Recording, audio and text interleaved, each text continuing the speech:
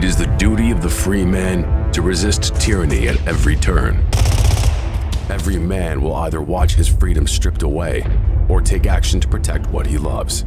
Introducing the A3, the newest revolutionary body armor from Armored Republic. The A3 is the new standard for lightweight multi-hit body armor. A3 plates are incredibly light at 4.6 pounds. The patented design captures fragmentation while remaining multi-hit capable. The A3 will stop up to M80 ball, yet comes in at only 0.7 inches thick. The A3 is the thinnest NIJ.06 compliant or certified composite standalone plate that includes the drop test. The A3 is the first of its kind, patent pending, that combines an alloy strike face with polyethylene backing, revolutionizing body armor technology by providing strength and durability while remaining sleek and maneuverable. The A3 is the new standard in lightweight body armor.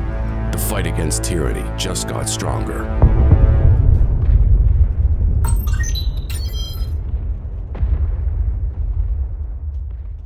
It's Friday.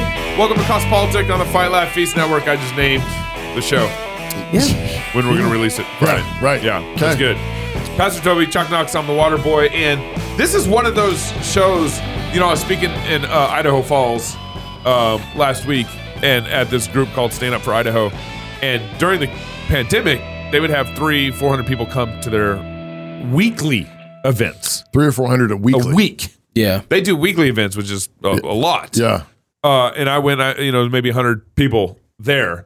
And he just said people just lost interest. Like the pandemic is Stand up. Oh, you didn't have anything else to do. Idaho. And it's like, we're good. Yeah. That's why I keep saying bring on COVID 2.0, man. But this is one of those shows like Yeah. the past is a tutor for how we need to be handling the future. If you get the past, you lose the tutor. They'll do That's it right. again. Yeah. They'll do it again. This year, our Fight Laugh Feast conference is at the Ark Encounter in Kentucky on the politics of six-day creation. The politics of six-day creation is the difference between a fixed standard of justice and a careening standard of justice. The difference between the corrosive relativism that creates mobs and anarchy and tyranny and the freedom of objectivity, truth, and due process. The politics of six-day creation establishes the authority and the sufficiency of God's word for all of life. From what is a man?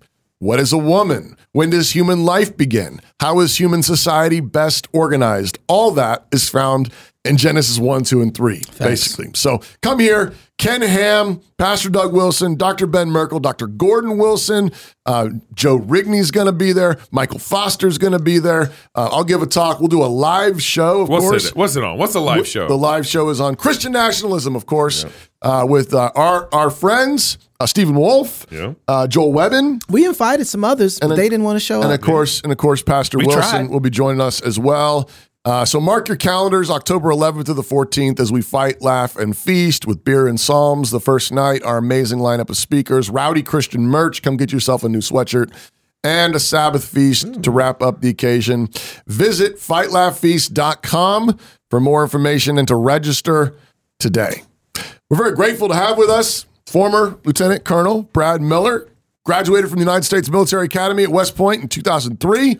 Served 19 years on active duty in the United States Army. During his military career, he served throughout the U.S. as well as in diverse locations such as Afghanistan, Honduras, and South Korea. He was relieved of battalion command for refusing to go along with the COVID-19 vaccine mandate and subsequently resigned from the Army. Brad, thank you for joining us on Cross Politic. Hey, thanks so much for having me. I really appreciate standing shoulder to shoulder with you guys, in this fight. So thanks so much for having me on. Man, I feel like I'm part of the military now. The way he just addressed me, you're welcome, Brad. You're welcome. You are welcome. Yes, sir. Brad, 19. I mean, you were almost at a 20-year mark, which is pretty significant in the military. What makes you resign from your position just shy of your 20-year mark? Yeah. So for those who may not be aware, the reason that the 20-year mark is so significant is because at 20 years of service, that's when you qualify for your retirement position. So, your retirement pension. So it is a big deal, right? Wow. So when the last day that I left the Army, I left with 19 years, 3 months, and 15 days of service. So about 8.5 months shy of the 20-year mark. So to answer your question, clearly not a decision that I took lightly. I mean, I knew exactly what I was doing. And the reason that I did it was because I felt at that moment that I just could not continue to put on the uniform. Not because I have anything against the Army per se, not because I have anything against military service per se, but actually because I found myself in a situation where, and I know this is going to sound paradoxical, but in order for me to maintain my oath that I took to the Constitution, I could not do that by remaining in the military. I was going to have to leave the military in order to actually maintain my oath. So again, not a decision that I took lightly. I knew exactly what I was doing. I knew exactly what I would be giving up, but I just felt like I'm not going to be able to put the uniform every day and look myself in the mirror and feel like I am actually doing what's right for the American people, my relationship to God. So it is what it is. Sometimes in this life, we have to make sacrifices for what we feel is right. And the decision that I made was to walk away. Well, so press that into the corner. I mean, explain. So what is it about that oath and what is it about putting on that thank you. uniform? Connect those dots for us. Okay.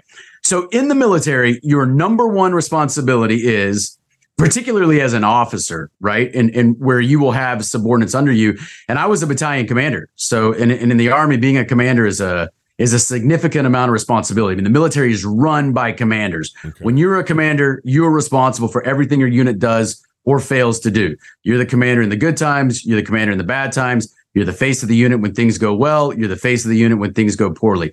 And I took that responsibility very seriously. So for me, the oath that I took to the Constitution means that I believe in the principles upon which the Republic was founded.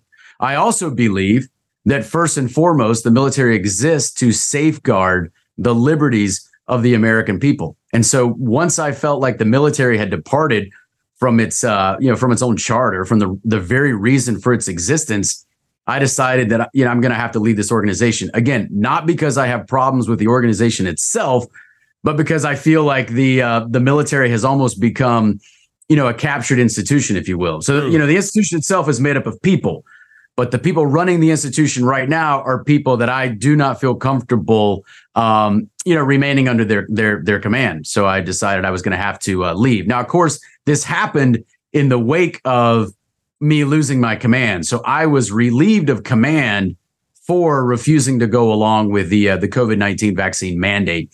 And then a couple of months later, once I realized, the military was not going to come to its senses, that's when I resigned. So what were those conversations like that you were having with your upper command and with your troops? What was I guess kind of follow-up question there too. Why not fight through your 20-year retirement either? But let's start with the first part of that. Okay, sure. So what kind of conversations did I have with my immediate superiors? So my immediate superior, I was a battalion commander. That means that my direct boss is the brigade commander. I was a lieutenant colonel. He was a full colonel. You got a couple of battalions that are in a brigade. And then my boss above him would have been the division commander. So I was a battalion commander in the 101st Airborne Division. So that means that my boss 2 levels up was the division commander. So the commander of the entire 101st Airborne Division. So, very historic unit with just, an incredible legacy. But when I would have conversations with these 2 immediate superiors, I mean, they were cordial conversations, but we found ourselves as, gentlemen, officers that were on opposite sides of an issue. To set the timeline, because this might make this might paint a clearer picture of exactly what happened. So I took command of my battalion in June of 2021. The COVID-19 vaccine mandate was implemented 2 months later in August of 2021. Yeah. And I was relieved in October of 2021. So I was only in command for about 4.5 months of what should have been a 2-year position.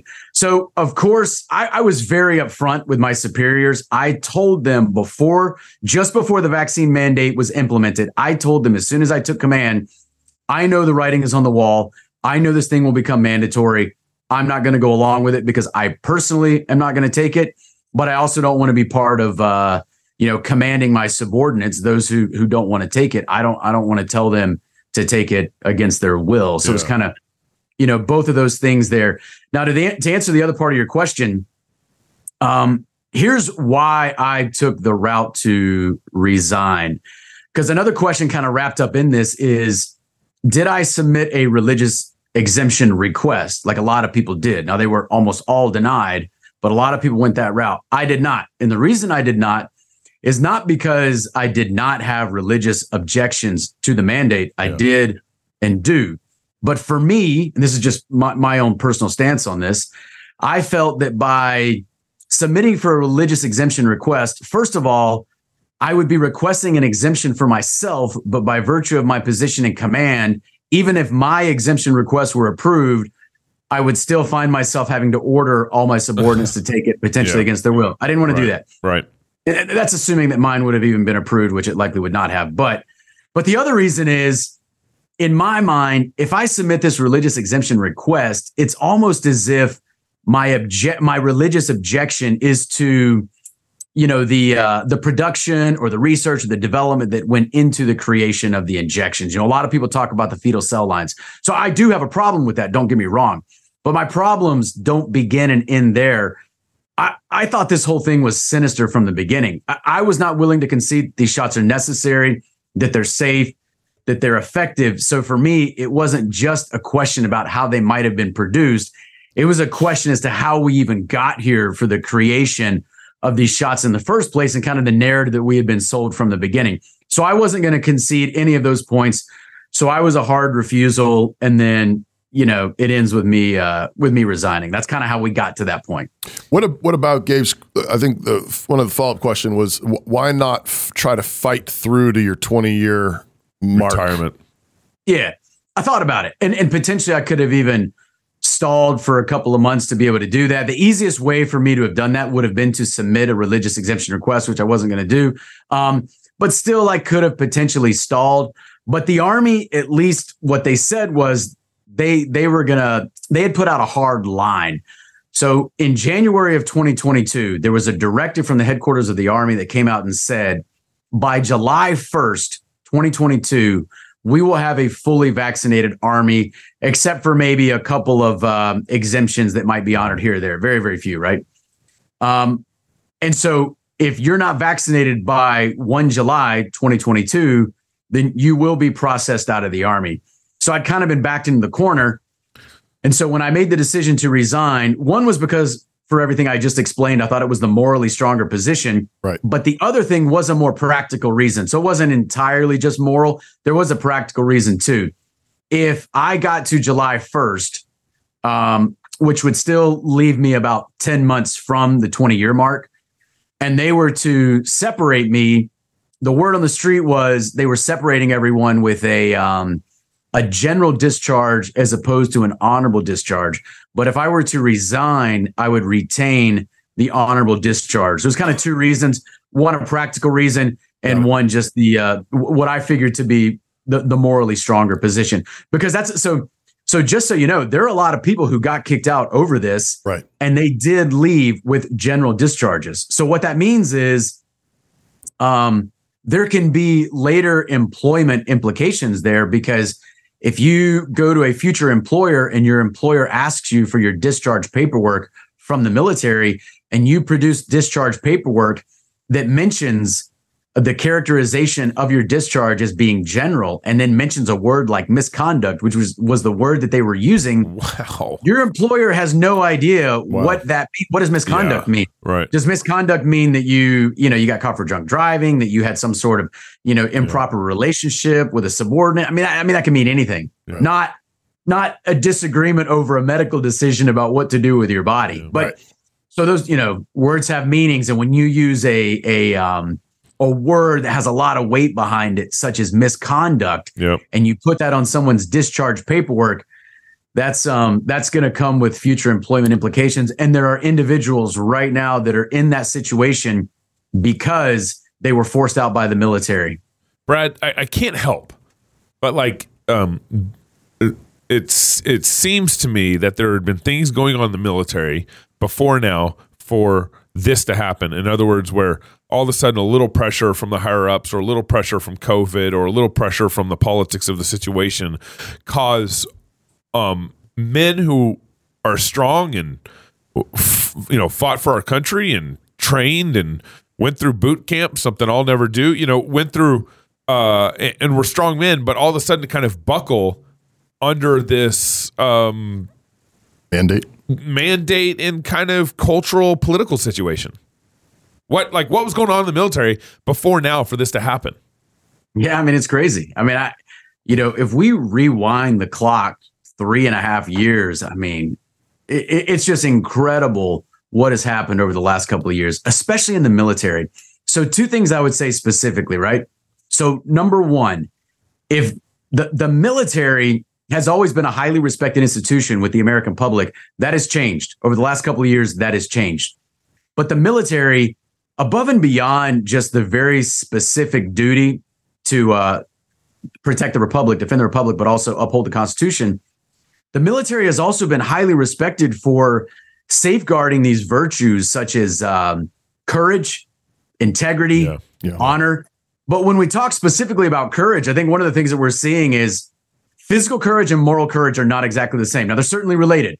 Yeah. And sometimes you can have both in the same individual. And sometimes you can have an individual that engages in an act that is both morally and physically courageous, but not always, right? And so I think what we've seen lately is, and this hits home because I have peers, I have very good friends who I consider to be very, very good people that with this issue, they're on the wrong side. And I'll tell you, me, 19 years, lieutenant colonel, battalion commander, I had a pretty good career, maybe even well above average, but I would never say that I was a perfect officer. I would never say I did everything correctly. But when I look at this issue, I tell you, maybe I lost my command and maybe I lost my retirement. Maybe even I lost whatever would have remained of my career had I continued to go on. Maybe I would have been promoted to colonel. I mean, who knows, right? Right. But at least I do not have to look myself in the mirror and feel uncomfortable with the person kind of staring back at me. And I do feel like right now there is a phenomenon across the military known as moral injury. So moral injury occurs, first of all, we've all felt moral injury with ourselves when we do something that is against our own moral code. I mean, we've all been there. We've done something we're not proud of. We feel guilt, we feel shame, etc. So now imagine just extrapolating that feeling that we all feel sometimes personally, extrapolating that across the force where people feel, I would say, uncomfortable with themselves, but they're also uncomfortable with their immediate superiors and they're uncomfortable with the senior Pentagon officials right now. And I will tell you that right there represents a strategic threat to the United States because we have an ineffective fighting force. We have an ineffective fighting force when we have soldiers who are uncomfortable at what because here's what I would say. You have individuals out there who are both victims of moral injury and they're perpetrators of moral injury at the same time. How does that happen? You have an individual who was uncomfortable with what they were forced to do, but then they also passed on those orders to individuals. And now we have individuals that are starting to come up with injuries. We have individuals who are disgusted with what they were a part of. They've seen injuries that have occurred with people that they ordered to take these injections. People are leaving the military in droves. The military service has often been generational. It's been like a family tradition. Right. You serve because your parents, your grandparents. Well, now veterans or retiring service members are telling their military age children, do not enlist, do not join, do not go to the service academies. They're no longer recommending service. And that represents a huge rift in what military service has meant to this nation for generations. That's part of the question that I had lined up is, you have, I didn't even think about the moral side of this. I was just thinking about the physical side. So you got physical injury, right? Now you have moral injury, and now you have trust issues running all the way through because the guy that I'm looking at is supposed to protect me. I don't know if I can trust him anymore. Right. And that affects your courage. There's no affects your prowess. It affects your your willingness to go risk your life. I know you got an ad you want to read. I got a question I want to ask you, Brad, after Pastor Toby gets done reading this question. Okay. Summer's been great here across Politic. We want you to join us. Besides Vimeo kicking us off. No, it's been great. Hey, I was just going to get to that. Okay. All right. First, we're no longer calling it the Fight, Laugh, Feast Club. It's now called the Fight, Laugh, Feast Pub, or just the Pub. Second, we're launching a new line of content focused on family entertainment. We will have our new show, This America, and our exciting new Rowdy Christian guides, highlighting the practical guides to fun and godly life. Like we're doing like pipe smoking and smoking brisket. Doing food, smoke, a little bit of all everything. kinds of stuff. Okay. Additionally, we will have the live streaming of our conferences in the pub and all our past conference talks, all bundled within our new polished Fight, Laugh, Feast app, which is due to drop pretty much any day. I mean, as soon as the App Store gods. The App Store gods, but now we have about 300 videos that have been deleted out of the app because of Vimeo. So we're having to do a bunch We're uploading them, re-uploading them. to our app. So that might flag a problem in the drop of the app. Oh, so we haven't heard back from iTunes or Google. Pray against the Vimeo and App Store demons. We're working on it. And ask God to bless that. But anyways, sign up today if you're not already a member of the pub. Head over to fightlaughfeast.com. Join the pub. That's fightlaughfeast.com. And join the fight for free speech and against censorship and for the truth. So, Brad, is this a global issue with the military of every nation, or is it just America? Because it seems like everybody had to go through COVID. COVID wasn't just something that America went through. Everywhere shut down. Everybody's military was forcing vaccines. Everybody was going through this. So this is not just a America issue, right? I agree with you. It is not. So here's what we're seeing, and this is kind of my view on where we're going. When we see what happened, so here's what I think. The number one lesson we have to take from the last couple of years, the last three and a half years, is that the world may not quite work the way that we all have kind of been told for a long time. And I just think, I believe in God. I know you guys are very strong believers. Unfortunately, evil also exists. And there's some evil people who I think are trying to, for lack of a better term, propagate evil and enslave humanity. And unfortunately, I think that, So, what we see happening with the United States is, unfortunately, the United States is just not the republic that it once was. But when you want to look, so let's look, for example, at some of our closest allies. Look at what's going on in Canada. Look at what's going on in Australia, for example, or in the UK. I mean, their militaries are going through similar issues as ours, but also just with the lockdowns and with some of the draconian measures that were put into place during COVID over the last couple of years, New Zealand as well. I mean, they were just as bad, or in some cases worse, than the United States. Right. Now, if we look at other countries, some of the ones that we consider, our rivals or our strategic adversaries, like Russia and China. Well, I mean, we kind of saw their part in this whole COVID thing too. And now we see what's going on in Ukraine, and there's already talk about what's going on in Taiwan. And I just think that we got to be really careful, because I think we just have to be very careful about what we're told. We have to be very careful about what we accept from our government. We got to continue to pray for our leaders, even if they don't necessarily deserve it. And just at the same time, just keep ourselves, spiritually sharp, and also, mentally and physically sharp as well. Brad, one of the kind of our themes has been about this whole COVID 2020 thing is that we don't want our people to forget what happened, because if you forget what happened, then you don't have a way history repeats itself. You're not ready for the next round. You're not ready for the next fight, the next battle, and so forth. It seems like people are starting to not care that much. I'm sure people in the military are starting to feel like, okay, the pressure's off. We're fine now. We can move forward. What's your thoughts on that, and how should we be thinking about what happened in 2020 and kind of the future fight for American freedoms? Yeah, so I think one of the most dangerous traps that we can fall into, just as human beings, is apathy. And a lot of times, just the daily world, just the grind of daily life, sometimes it can be easy to forget some of these things that have happened. And I think we have to work hard against that. You're right. You're exactly right. We have to remind people exactly what happened, exactly how they stole our freedoms from us. And we got to make sure that we're prepared, and we got to do everything possible to try and ensure that this doesn't happen again. And I'll tell you, the mechanisms that were in place to allow something like COVID to happen, and then just the propagation of the narrative that went with it, those mechanisms were not put into place overnight. So it's almost like we have to peel back the onion and realize what happened over a period of years and or decades for us even to get to the point that a COVID was even possible. But you're right.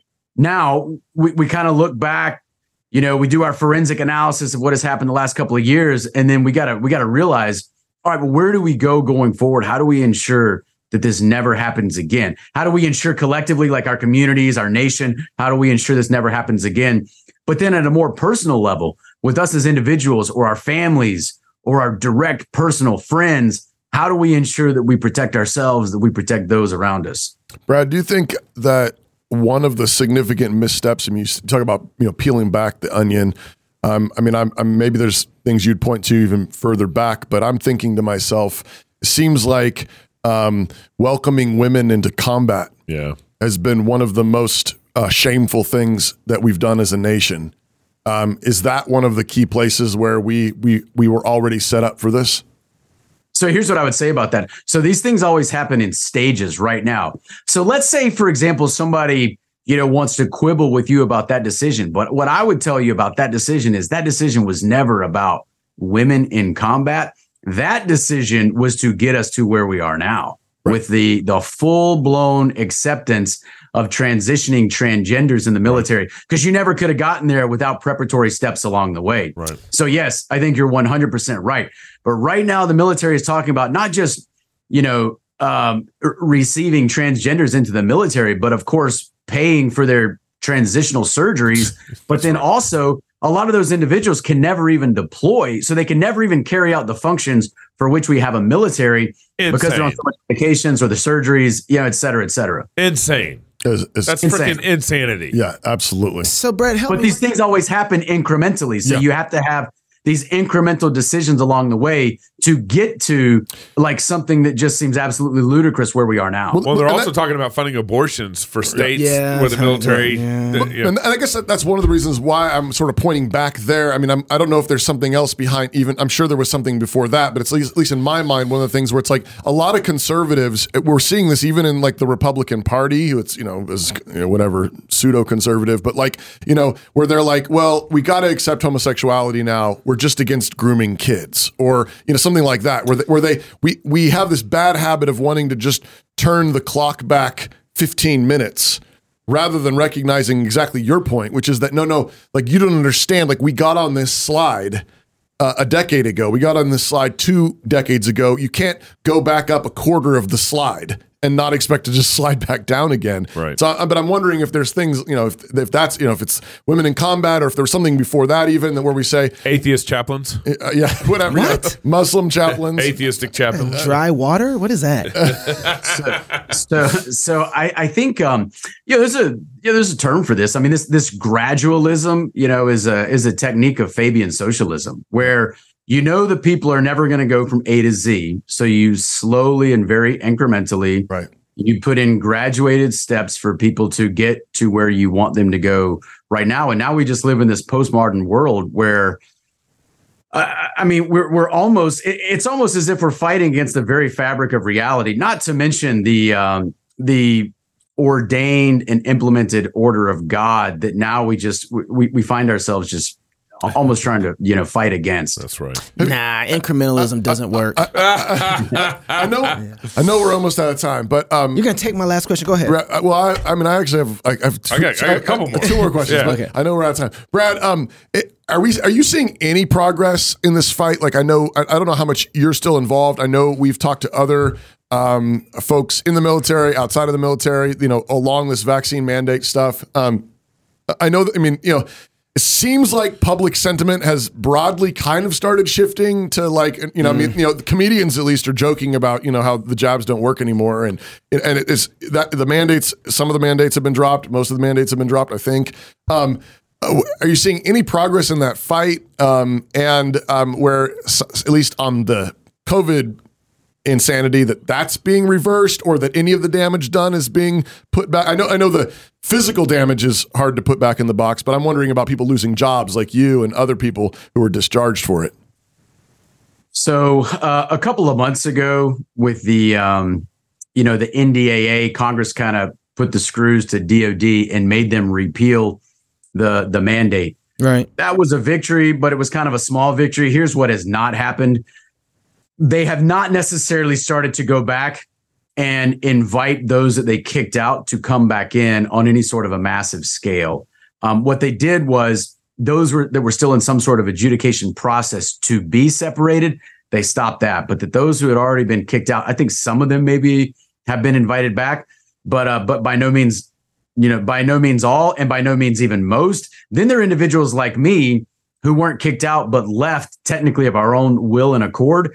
They certainly have not invited us back. So I do think a lot of the damage has not been repaired. I don't even know necessarily how they will repair it.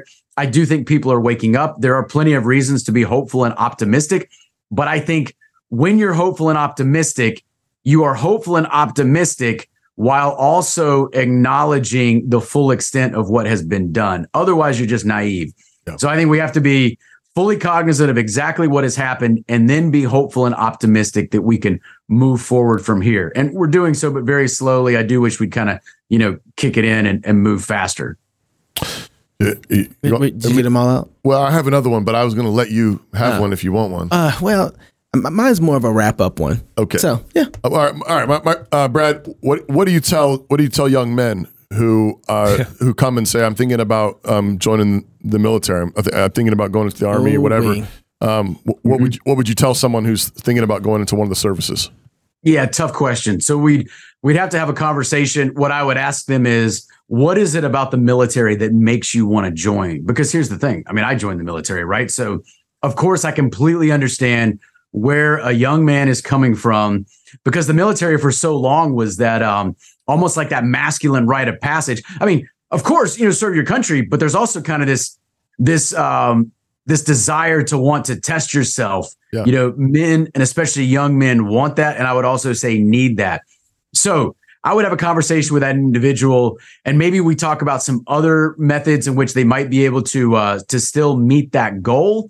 And maybe also talk about other ways in which you can actually serve your country to a greater degree, which doesn't involve enlisting in the military. And here's why joining the military might be, here's some things you might not have thought about, et cetera. However, if someone was dead set on joining the military, I would say, okay, go with my blessing. I understand what you're trying to do, but just, understand what that may mean and what you may not be thinking about. So I don't know if that exactly answers your question, but I would just want that person to make a fully informed decision, right, and really think it through before they decided to do that, I guess. In the military, I mean, there's several other vocations are increasingly this way, but I mean, my general, I think a lot of my advice and counsel as a pastor to young men that come and talk to me sometimes about this is, similar warnings, similar, cautions.